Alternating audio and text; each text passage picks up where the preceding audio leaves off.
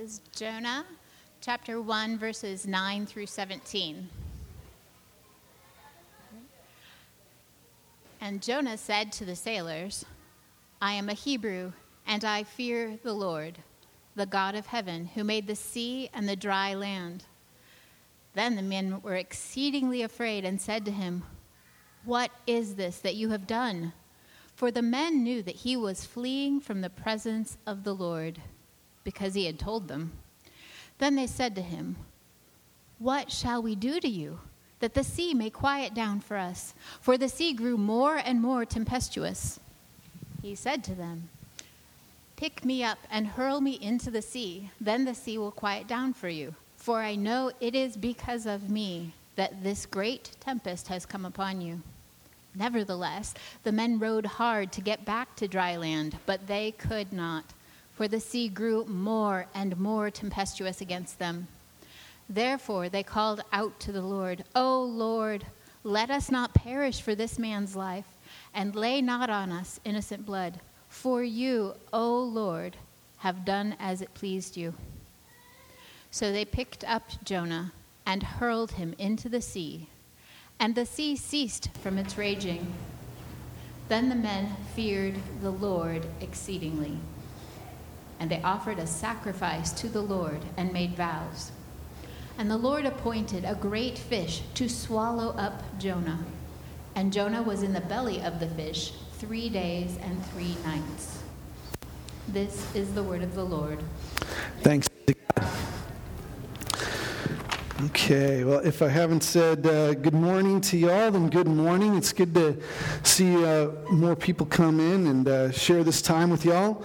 As I said, we're here for the worship of God. It's not to fulfill a Sunday habit. It's not because this is just what we do or even to try something new. This is God in our midst. So we're moving through this series in Jonah and how God disrupts us. And I will admit, I'm a little tired. It's not irregular for me to wake up at 4:30, 5 in the morning and try really hard to get back to sleep and not be able to get back to sleep. It happened this morning because, there's something twisting behind me and kicking me in the ribs and whispering tiny little song lyrics and this is our children, obviously. They crawl into bed with us when they wake up in the middle of the night. They feel unsafe. And for some reason, they feel like it would be more safe to wake up a cranky grown man in the middle of the night, But for whatever is happening in their mind, that is a safe place to be. They will actually, our middle son, he sleeps on the bunk bed, so he'll actually climb down the ladder in the dark, cross a room with like a sea of toys on the floor, risk the hard, sharp objects, stepping on those. He'll walk across a dark hallway. He'll cross our dark bedroom, which isn't the neatest at this point, to get into our bed because that feels safe. Like he'll go through all of these obstacles. Now why? Why would he feel safer doing that? I'm not strong. I don't sleep with a gun under my pillow. I have absolutely no martial arts training. Like, I have no way of, why he would feel safer just being in that bed is totally based on relationship. It's totally based on his relationship with me and Audrey. And our daughter, Lydia, has this thing that actually kind of speaks to this. She'll always ask, do you know why I love you? And I'll say, why? And she says, because you're my dad. And she'll say that like once a day. Do you know why I love you? Why? Because you're my dad. And it's not because like you got me something nice for my birthday. It's not because you fed me this morning or, anything like that. It's just that relationship. It's totally relationship based. We've built this trust and this give and take based on consistent love and care and provision and all of those things that go with being in a family. And eventually, like those things give her safety now, but eventually she'll have to create that for herself. I don't know when it happened. I don't know how it happened. I just know like eventually I created that sense of safety apart from my parents, right? And I started building these measures to keep me safe in my own world. I don't hear a sound in the middle of the night now and go drive the hour and stand to their house and stand in their bedroom in the middle of the night going, I heard something and I need you to come check it out. Like eventually I built like my own system of safety, right? And we tend to eventually, if we take it too far, we can tend to get obsessed with this. We can get obsessed with this safety so that we are vigilant, watching our biological and psychological health. We watch out for external threats. We'll lock our doors, right? We're mindful of burglars and terrorists and predators. We are vigilant for all of these things that could be a threat against us. In the century before Jesus was born, there was a philosopher named Cicero. He said, "The safety of the people shall be the highest law." The safety of the people shall be the highest law. And I think, by and large, we operate on that philosophy in this country. The safety of the people shall be the highest law. Now, let me ask you this. Whose safety? How often do you say, I would jump in front of a train before I saw a hair moved on your head? Anybody?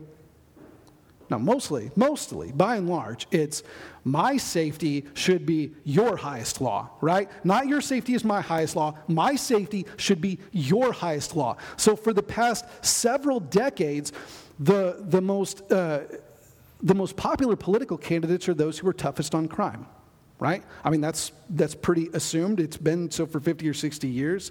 And we like this because we want laws in place that will not just protect us, but maintain a status quo. We want everything to stay the same, just as it is, nothing to get disrupted, nothing to get out of sync, nothing to be different than what I'm used to. And when I say obsessed, when I say obsessed with safety, I mean there are large pockets of populations in America that would rather deport, execute, move away, move out of a neighborhood if they don't feel safe. Okay? To take someone else's life and make a grand jumping conclusion, not all the time, but sometimes, make a grand jumping conclusion for my safety. My safety comes at your expense. My safety should be your highest concern. We tend to get obsessed with this, not just building laws to protect us, but to maintain a status quo, uninterrupted world. Okay? So essentially, I am an ocean.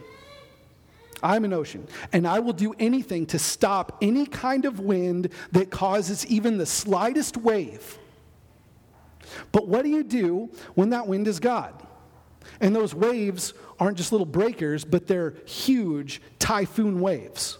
How do you stop it? How do you build safety around yourself then? Because that's what we're looking at in this series, right? We're looking at Jonah and God disrupting his life. Each week, we're looking at a different lesson that God is teaching us and Jonah through calling him, and then through bringing a storm upon the ship when he's running, and then throwing him into the sea. That's where we find him this time, right?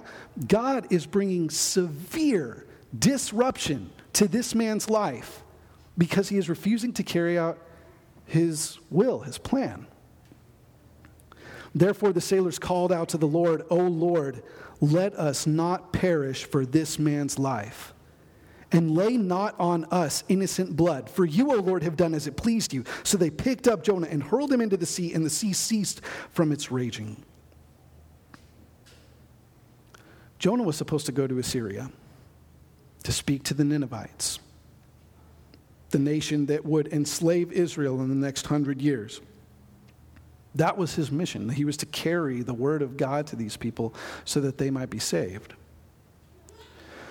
Now, 99 times out of 100, the most immediate potential threat that we face in carrying God's word to someone is an awkward conversation. Most of the time, that's the worst that can happen. Jonah's concern, his most immediate potential threat, was execution. If he went to Assyria and spoke to these Ninevites, he was looking at some major threats, okay? So I'm not talking this morning about a general safety, a general lack of safety. We got floods going on. We got hurricanes happening. Right now, we have some bad things happening to good people. And as worthy as that topic is, and we might explore it in the future, this morning we're going to focus a little bit more. We're going to narrow the scope, because that has to deal with how the entire magnitude of sin breaks the entire scope of God's creation. Okay? We're going to narrow our focus just a little bit. And looking at Jonah, we're going to ask the question, where is God when his people on his mission aren't safe? You have martyrs in all corners of the world. This is not an ancient world problem. You have Christians being executed and driven out of their homes today, now, for their faith. Where is God when his people on his mission aren't safe?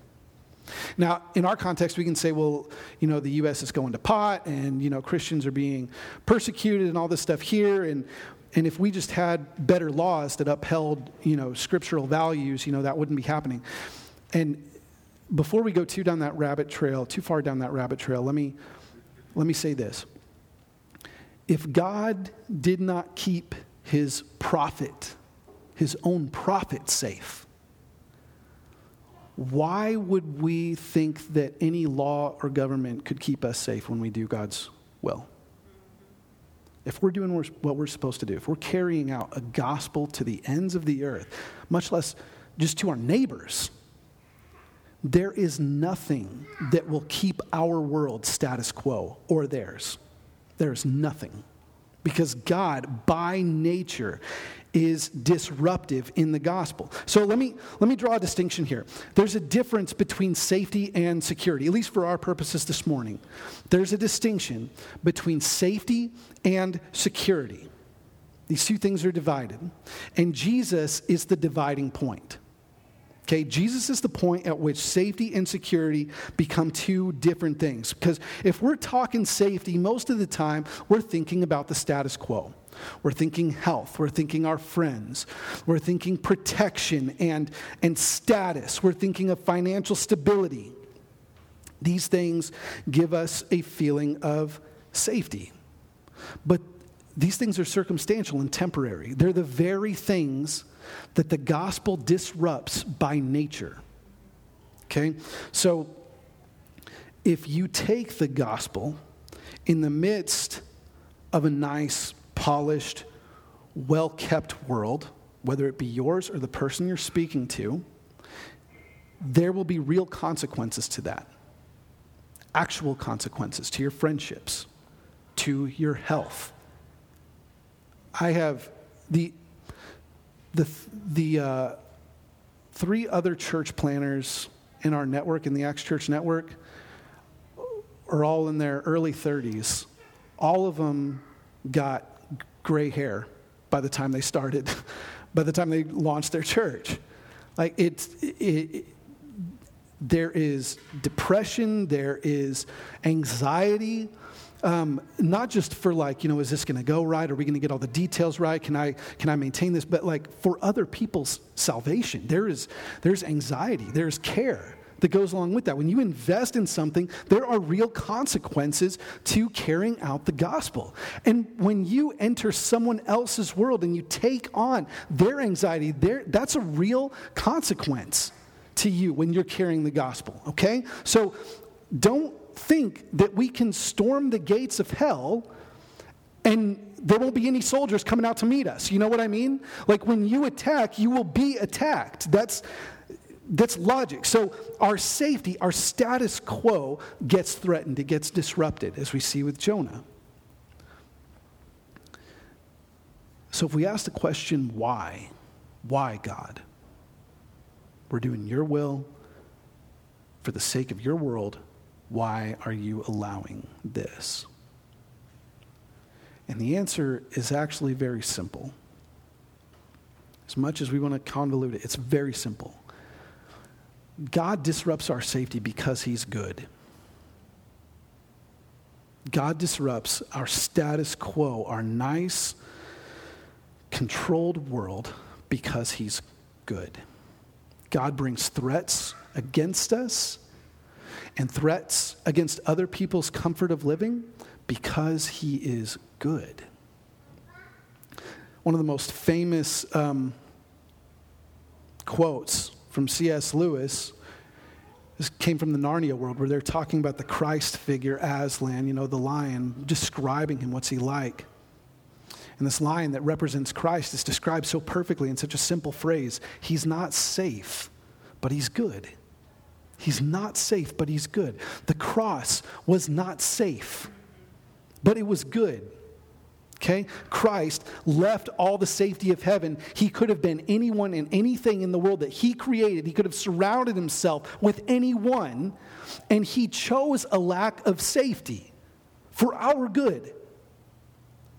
That cross that he commands us to pick up and follow him is not safe, but it's good. We see it in him. It is not safe. It will not lead to a happy ending by any of the world's standards. But by the standards of God, redefines good. Good is not wealth and health. Good is salvation in Christ. It's much less safe for us to stay in sin, to stay ignorant of the ways of God, and to stay ignorant of his goodness. That's less safe.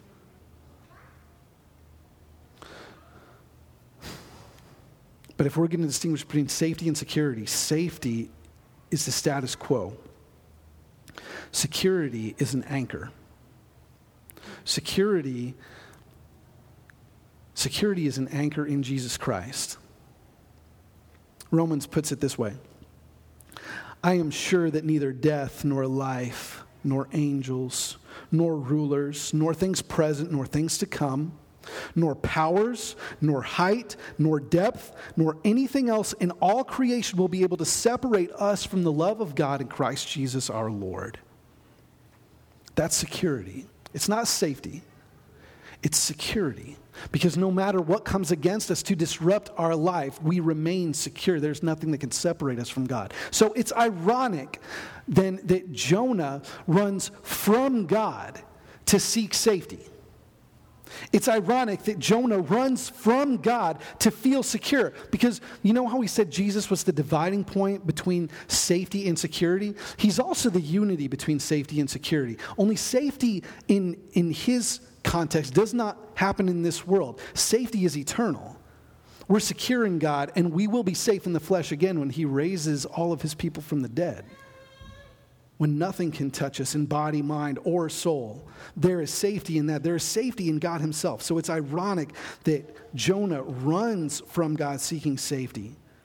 When the psalmist writes, he will cover you with his pinions, and under his wings you will find refuge. His faithfulness is a shield and buckler. We are eternally secure in God himself. And here it is. Your eternal security in Christ drives worldly abandon. Your eternal security in Christ drives worldly abandon. If I'm on an ocean and the waves are getting choppy, I got two choices. I can hunker down in the boat and whimper and just hope that it goes away and curse the skies that this fate has befallen me. Or I could start rowing out to everyone else that I can find. We can start huddling together. We can start seeing to each other's well-being, because I have an anchor. I have an anchor behind me. I can go out as far as I need to and know that I'm not going to be pulled into nothingness. I have an anchor. I have something grounding me that will never be separated from me. Eternal security drives worldly abandon. Jesus is that lifeline that lets us abandon our safety, that lets us abandon that status quo. Jesus is the lifeline that keeps us anchored in the gospel. So you kind of take an inventory. What are some dangers that you are facing, whether they're real or perceived? Maybe it's an actual health problem. Maybe it's a fear that you're going to have health problems in the near future. Maybe it's a job loss or a loved one or the threat of violence or embarrassment or change, or maybe you don't feel personally fulfilled or financially stable. Maybe all of these things together, all of these things can be a real danger or a perceived danger. The point is, if any one of them are disrupted, if any of those measures by which we usually define safety are disrupted, our security is not. Our security in Christ is always remaining. So when you feel under threat and under fire, you can lean into that. You can lean into that knowing that you will never be separated from your God. His faithfulness is your shield, and he is always faithful.